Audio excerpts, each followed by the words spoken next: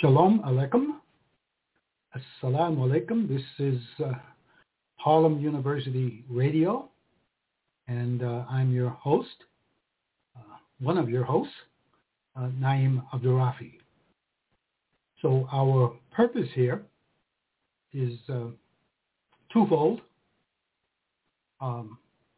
expressed in this tagline, both purposes, encouraging the reading of what should be read, encouraging the writing of what should be written. This is the Harlem U mission. So I'm hopeful of one day having someone's people join me on the show for the purpose of reading some history. Ideally, history that complements or expands on in some way what is currently being read. And I also am longing to have to be joined by another kind of co-host, someone who comes on to share with the audience the work he or she is doing on their memoir, another form of history, another very important form of history. History is extremely important, and a personal history is extremely important. I should say no less important than the kind of history I've been sharing with you thus far. That is, tonight, for example, my plan is to continue with my discussion of ancient Greece, and but if someone wants to join in that discussion or around that discussion with some history to read, that would be why I'm here. That's why we're here. So if you're, you should know that this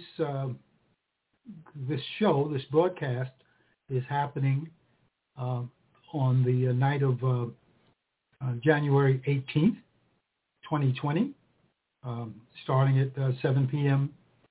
Eastern. Now, you could be listening on demand, but if you're listening live, you could, by connecting with a phone, you could be brought onto the show if that's your, if you want that, to comment or whatever. Or again, if you're listening live, you could chat in to the show and have your questions responded to live without your having to speak. Chatting, however, requires that you get a free blogtalkradio.com account, and with that, you can chat into any show that is being hosted on blogtalkradio.com. And if you're listening live or if you're listening on demand and you want to comment, then you'd have to go to the Facebook page,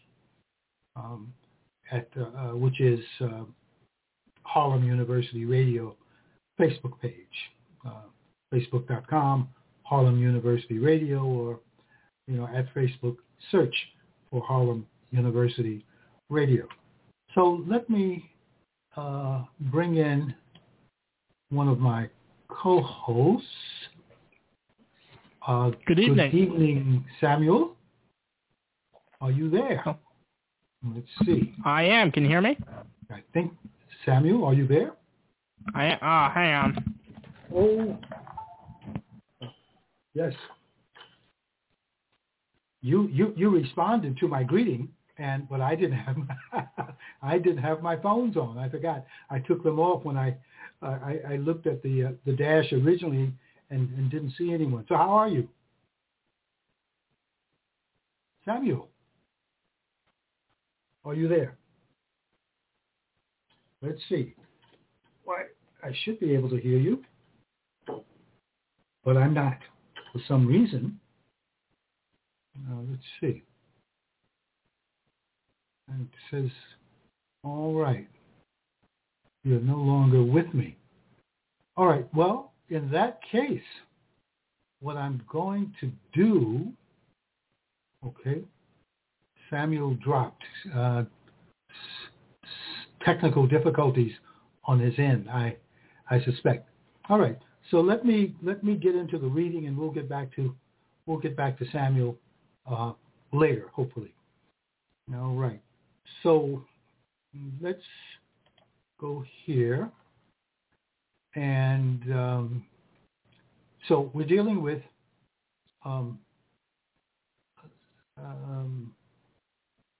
let's see,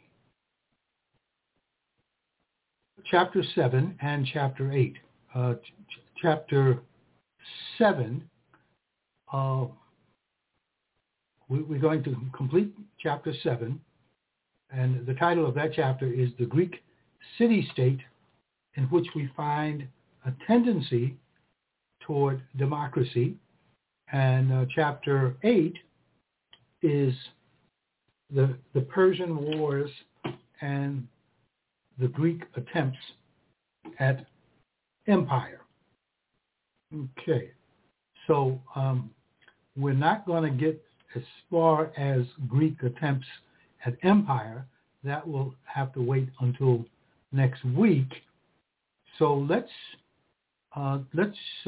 get into what Dr. Haeckel and Dr. Sigmund have to say in their book, On the Road to Civilization, A World History, published in 1936.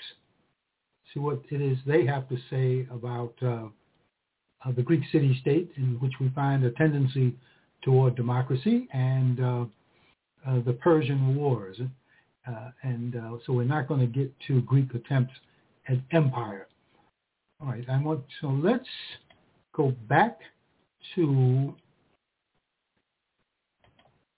last week, and I'm going to read the very last part of what I shared last week. Okay. Spartan government. Okay. The government in Sparta was, in form, a combination of monarchy and aristocracy. There were two kings. This weakened royal power and increased that of nobles. There was a senate of 30 elders who had to be over 60, and there was a popular assembly of all Spartans over 30. But the real power of administration lay in the hands of 5 men called ephors, or overseers, E-P-H-O-R-S, in case I'm not pronouncing that correctly, ephors. These were elected by the assembly each year, and any Spartan was eligible. The ephors called the assembly and presided over it. They were judges of all important matters, and no appeal could be made of their decisions. They controlled the movements of the kings and could even arrest and condemn them. So, despite the trappings and dignity of a monarchy, Sparta Sparta was really a military dictatorship of the ephors. The state remained unprogressive, adding nothing to the art and learning of Greece. There was only one thing in which Sparta surpassed other Greek states: military efficiency. It may be that in this, her contribution to civilization was greater than appeared, for she held back invaders and was thus an agency in preserving the superior culture of the other Greek states. Okay. Now, I'm going to go on to the next chapter, but before that, let me check again. Aha. Well, now I have my earphones on, and before I get started with tonight's reading, I'm going to check with Samuel. Hello, can you hear me? I can hear you, and I can. All right, wonderful. You were on before, and you didn't. I was, but I had my mic plugged into a bad port. Okay, I'm not sure if the problem was on your end because I had my phones plugged in, but I didn't have them on my head. So I think that you were responding to me, and I just wasn't hearing because I'd forgotten that I'd plugged my headphones in. So, but we're together now. Well, that's good. It's good to be here.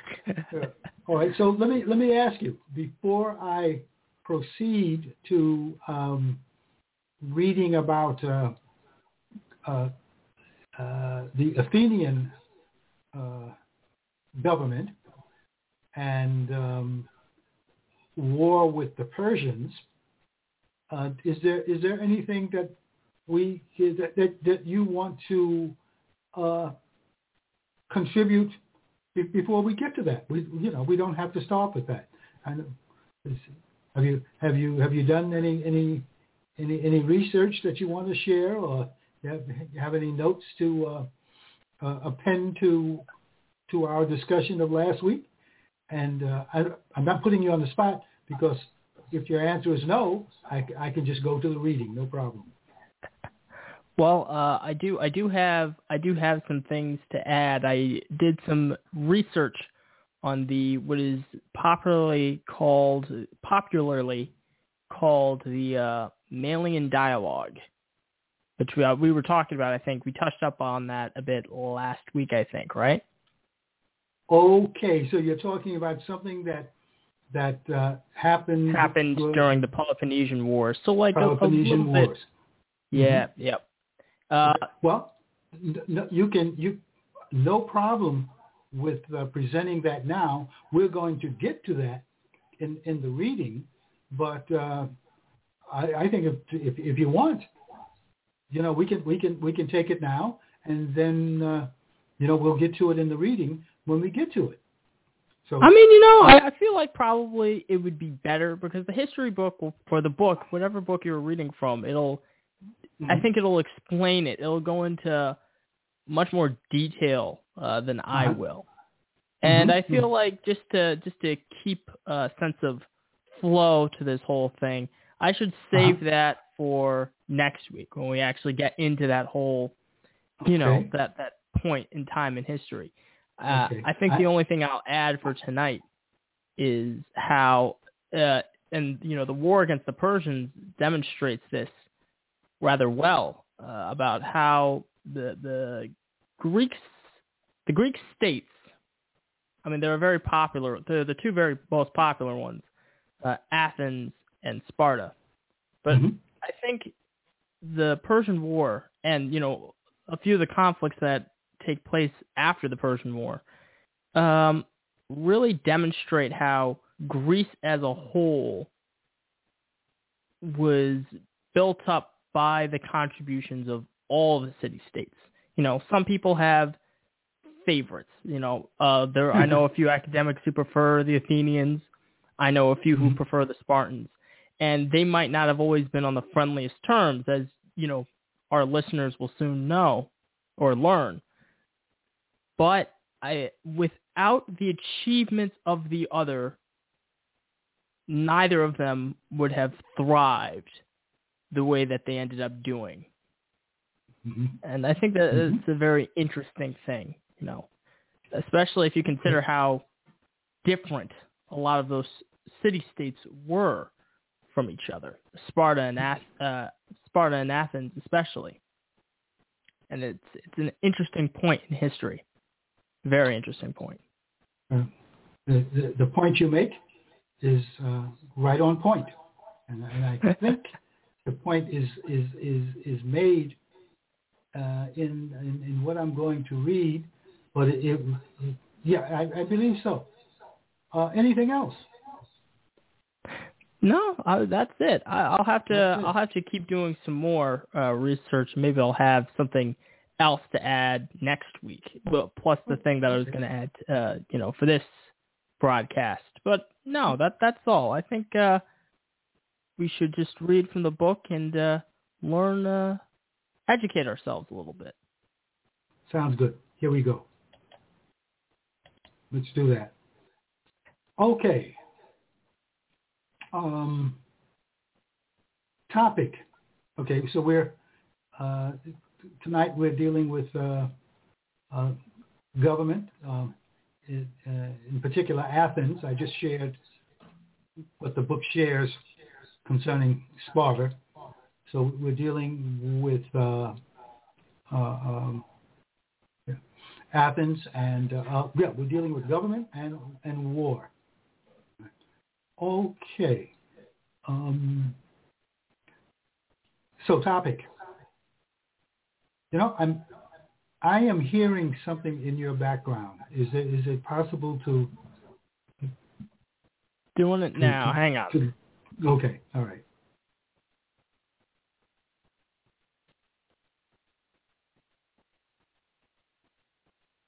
Did you leave us for good, Samuel? No, I'm still here. Oh, okay. I thought you had to go somewhere and do something, and I was waiting. Okay, so here we go. No, I'm sorry. I'm just turning down the mic. I'm muting myself essentially. Okay. That's all. Don't worry about it. I'll still be here. Okay. So, political development in Athens, and this speaks to exactly what you were just saying. Unlike Sparta, Athens was not made up of conquered communities. Therefore, it escaped the everlasting conflict between conquered and conqueror. The people of its villages willingly participated in common government. Athens, like the other city-states, began as a kingdom, but royal power was gradually undermined by nobles. And about 711 BC, the king was deprived of his power. A committee of 9 nobles, called archons, who were elected annually by the nobility, was substituted for the kingship. The rule of nobles was oppressive. Although Athens was becoming a commercial state and wealth was increasing, there was great distress among the poor. Many farmers were forced to mortgage their lands to borrow from the wealthy at high rates of interest. Some farmers became so heavily in debt that they lost their lands and were forced into slavery. Solon, a reformer. Solon's reforms is the topic. After an unsuccessful attempt was made to establish a tyranny, the nobles were frightened into making reforms to quiet the people. So someone tried to take over, and that scared the nobles. They chose Solon, S-O-L-O-N, one of their own number, to act as supreme lawmaker for 1 year. This is in 594 BC. Solon, though himself a noble, was a friend of the poor. He proposed radical reforms which broke the privileges of the old nobility. He canceled all mortgages, abolished enslavement for debt, and changed the standards of coinage to cheapen money and in effect reduce the amount of indebtedness. He fixed food prices and encouraged manufacturers and the formation of business corporations. He made political reforms which laid the basis for later Athenian democracy. He gave all citizens, even the poorest, a vote in the assembly of the people. He also gave them access to courts of justice. But Solon's remarkable reforms were a compromise and failed to please either the nobles or the people. Strife continued. Okay, another reformer, the tyrant Pisistratus. Pisistratus, also a noble, organized the enemies of the rich and usurped the government as tyrant in 561 BC. His rule was vigorous and intelligent and led to fuller democracy. He retained the laws of Solon, helped the poorer classes, encouraged manufactures and commerce, constructed roads and aqueducts, adorned Athens with public buildings, befriended poet and artist, and by a wise foreign policy made Athens a power in the Greek world. His two sons continued his rule, but after one of them was murdered, the other turned hard and vengeful, and so completely changed his policy of government that many Athenians were eager to end the tyranny. Relief came from outside. Pisistratus had confiscated the estates of some nobles who had been his opponents, and most of them went into exile in Sparta. They secured the aid of the Spartan army, and under the leadership of one of their own, Cleisthenes, Clisthenes.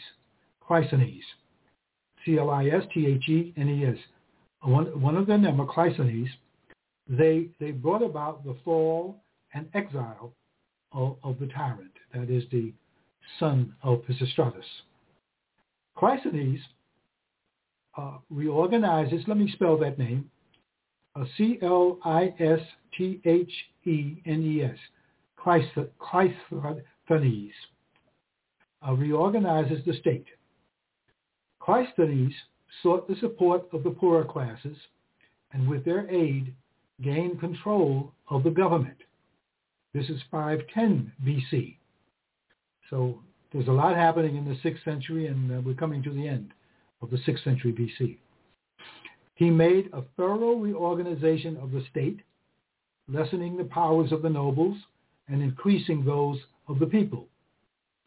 Citizenship was extended to all free people of Attica. That is, that Attica is the area that includes Athens, including men of foreign parentage residing in Athens.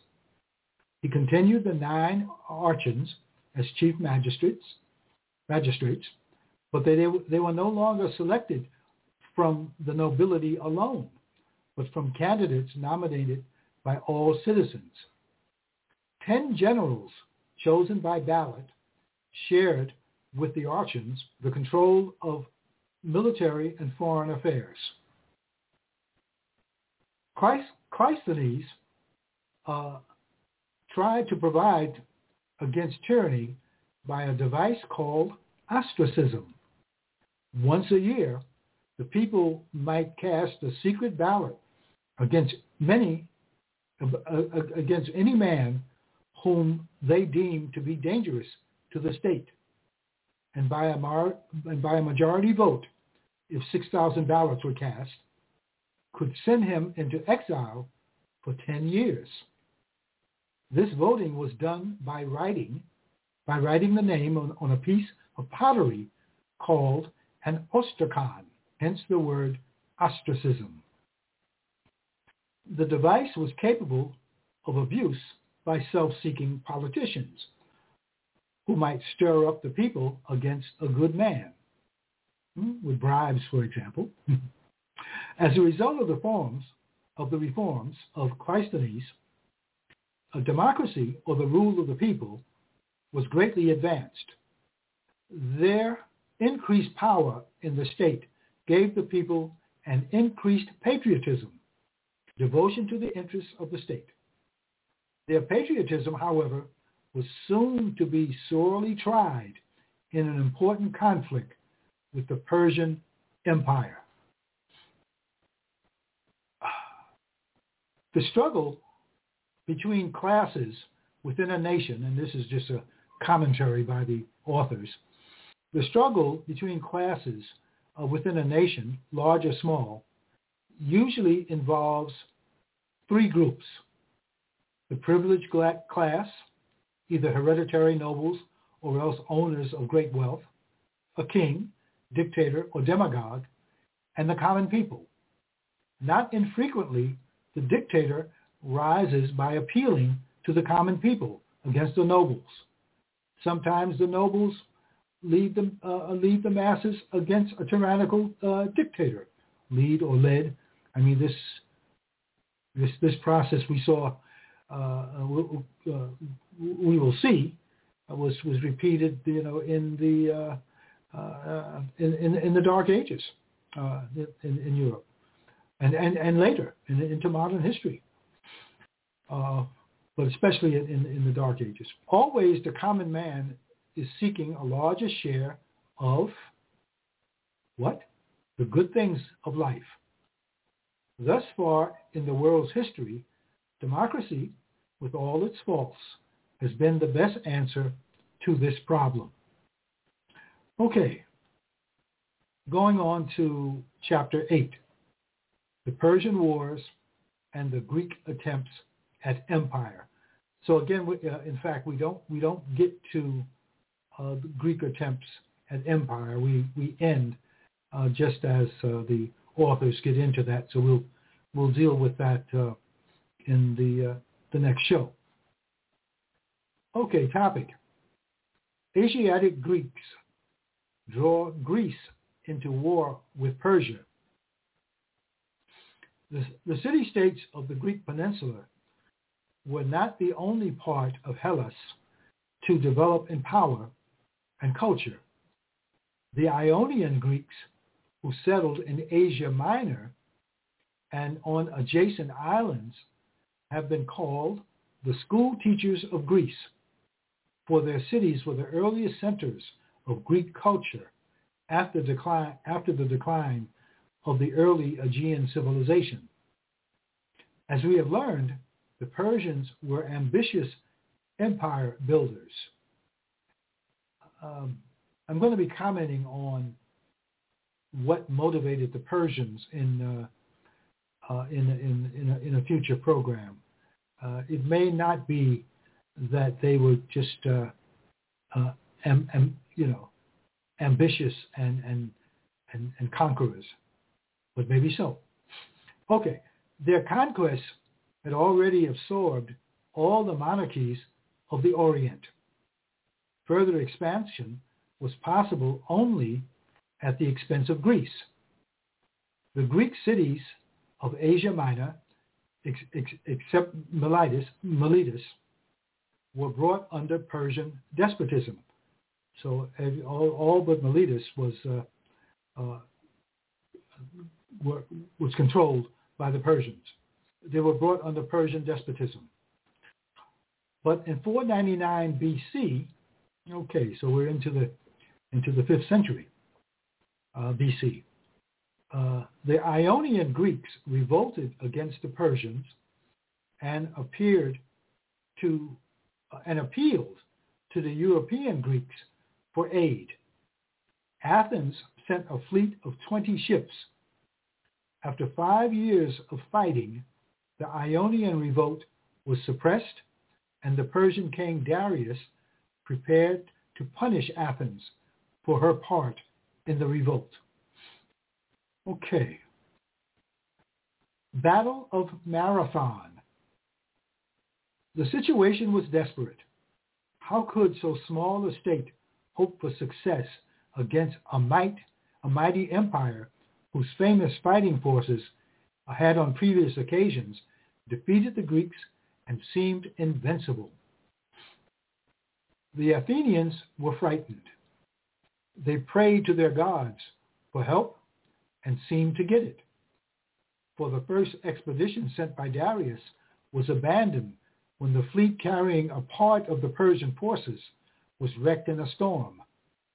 2 years later, 600 ships bore a Persian army across the Aegean to the shores of Attica. Now, that is, they crossed the Dardanelles, what was then called the Hellespont, which is about, in some places, almost a mile wide, in other places wider. And they did it, I understand, by means of a pontoon bridge. So you can look that up. Pontoon bridges have been used as recently as Vietnam, I guess, but certainly in the Second World War. Pontoon bridge. Okay. So 2 years later, 600 ships bore a Persian army across the Aegean to the shores of Attica. No, wait a minute. Maybe I'm getting ahead of myself. The invaders landed on the little plain of Marathon. So maybe the pontoon bridge was not used at this point, intending to march a few miles overland to destroy Athens. But instead of waiting in Athens for the Persian attack, the Athenian general Miltiades, with 10,000 armed Athenian citizens, assumed the offensive and hurried out to Marathon. On a September day in the year 490 BC, they hurled themselves against the Persians and drove them in disorder to the sea, leaving over 6,000 of their dead on the battlefield. The Persians escaped in their ships. Marathon is regarded as one of the decisive battles of history. For while it was only a temporary setback to Persia, the Athenian victory proved that the fighting forces of the great Asiatic empire were not invincible. It gave the Greeks new confidence and courage and put them in greater readiness to meet a later and more determined Persian invasion. Besides, the victory placed Athens in a position of leadership in Greece, a leadership which was to affect the civilization of the world. So no, it wasn't in this battle that the pontoon bridge was used. Well, I think we're getting to that. A decade of preparation.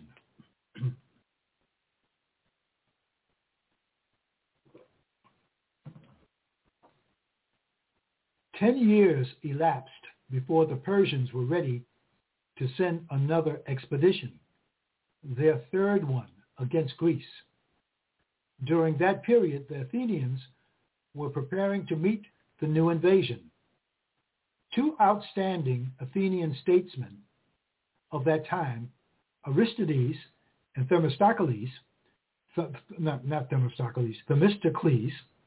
Aristides and Themistocles could not agree on a plan of defense. Aristides wished to rely on a strengthened army. Themistocles advocated a fleet strong enough to cope with the Persian fleet. The policy of a big navy meant a departure from tradition and was therefore opposed by the conservatives. A bitter controversy resulted which was finally settled when the citizens voted to ostracize Aristides. New veins of rich silver ore had been discovered in the state mines in Attica, and Themistocles persuaded the Athenians to use this wealth in building ships instead of dividing the treasure among the citizens. By adding 20 new triremes each year, a fleet of about 180 vessels was created. The great naval victory at Salamis proved the wisdom of the policy of Themistocles. A trireme was a warship of those days. The tri, the prefix meaning three, referred to the three levels of rowers. Now, exactly how that worked, I don't know, but it worked. Okay, so the great naval victory at Salamis proved the wisdom of the policy of Themistocles. Thermopylae and Salamis, final defeat of the Persians. Before the Persians were ready for their third expedition, the Persian king Darius, that's Darius the First, died, and his son Xerxes, that's Xerxes the First, I believe, took command. He collected a vast army from all the people of his empire and a fleet of more than 1,000 ships. Early in 480 BC, the Persian army crossed the Hellespont, now called the Dardanelles. So the army crossed using the pontoon bridge at the narrow point of the what is now called the Dardanelles, the Dardanelles Strait that leads from the Aegean into the Sea of Marmara and then through another strait into the Black Sea. Yet, it's always helpful to have a map or an atlas nearby, which I don't, but it's people are going back and listening to these broadcasts. It would be helpful to have a map available. Okay, so the Persian army crossed the Hellespont, now called the Dardanelles, and, accompanied by the fleet, advanced down the coast of Greece to Thermopylae, a narrow pass between the mountains and the sea, this pass commanded the entrance into central Greece. In this pass, the Greeks thought it might be possible for a small force to make a stand against the oncoming army. The task was undertaken by the Spartan king Leonidas with only 5,000 soldiers. 300 Greek triremes collected from Athens and other Greek cities attempted to hold the Persian navy and thus prevent Xerxes from getting beyond Thermopylae by sea. For several days, the Greeks repelled the Persians on both land and sea, but a traitor revealed to Xerxes a path over the mountains, which the Persians followed to make a surprise attack on the Greeks from the rear. Leonidas sent all his small band to safety, except 1,000 men, 300 of whom were Spartans. The heroic leader and his faithful soldiers went down fighting, each man at his post. The Greek fleet withdrew to the Bay of Salamis near Athens. The Athenians abandoned their city and withdrew to the island of Salamis, from which they could see their homes being burned by the Persians. Themistocles, by clever strategy, provoked the Persian fleet to give battle in the narrow strait between Salamis and the mainland. And there, the desperate Greeks won a decisive victory. More than half of the enemy ships were destroyed, and Xerxes was forced to retire from Greece, leaving an army under one of his ablest generals to complete the conquest of the Greek cities. The following spring, a Persian invasion of central Greece aroused Sparta and Athens to united action, and the Persian army was defeated near Plataea. On the same day, the Athenian fleet near the promontory of Mycale in Asia Minor destroyed the remnant of the enemy fleet which had escaped to Salamis. The Persians were driven from European Greece, never to return. So what I want to do here, that's all from the chapter. I want to share something I got from Wikipedia concerning Marathon, which is the Battle of Marathon, an event at the Battle of Marathon, which gives us the origin for the 26-mile race that we see happening around the world, and I think is a part of the Olympics, I believe. Okay, the name Marathon comes from the legend of Philippides, the Greek messenger. The legend states that while he was taking part in the Battle of Marathon, so this would be the battle before the last battle, he witnessed a Persian vessel changing its course toward Athens.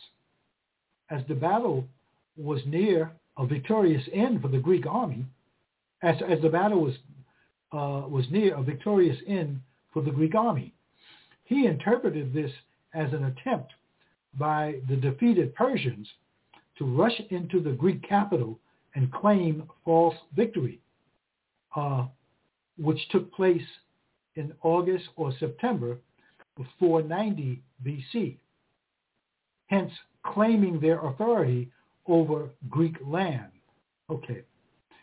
It is said that he ran the entire distance to Athens without stopping, discarding his weapons and even clothes to lose as much weight as possible, and burst into the assembly exclaiming, "We have won," before collapsing and dying.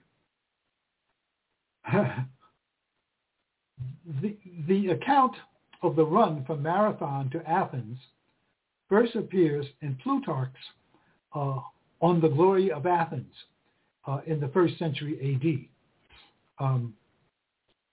in which quotes from a lost work, giving the runner's name as either, two names that are different from this one, Philippides.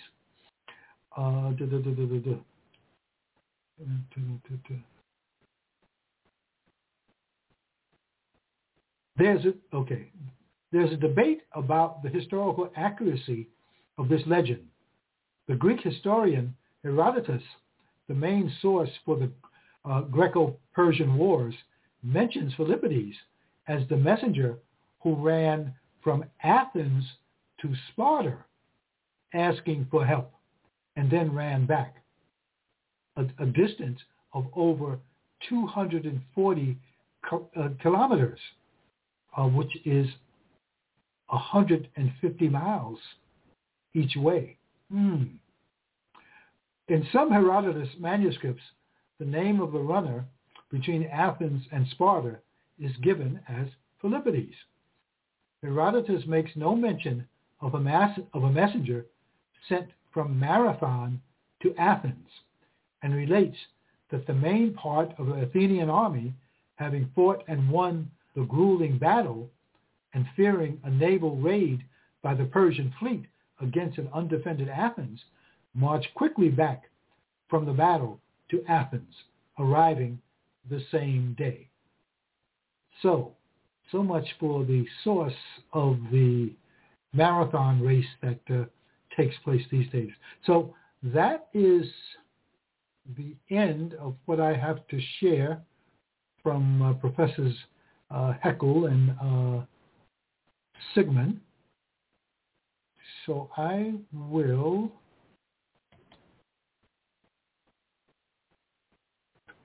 close this. And so Samuel, are you there? Yes.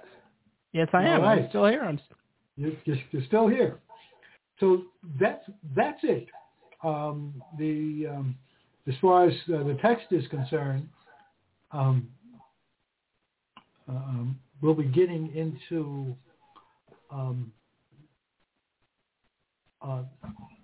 the development of the Delian League. Okay, the League of city-states, which, as you know, eventually leads to the Peloponnesian War. This. So I'm done. I'm wondering if you want to add any more. I was curious. What does marathon mean? Well, the marathon today's marathon is the site of that battle that the Greeks won. Okay, and right.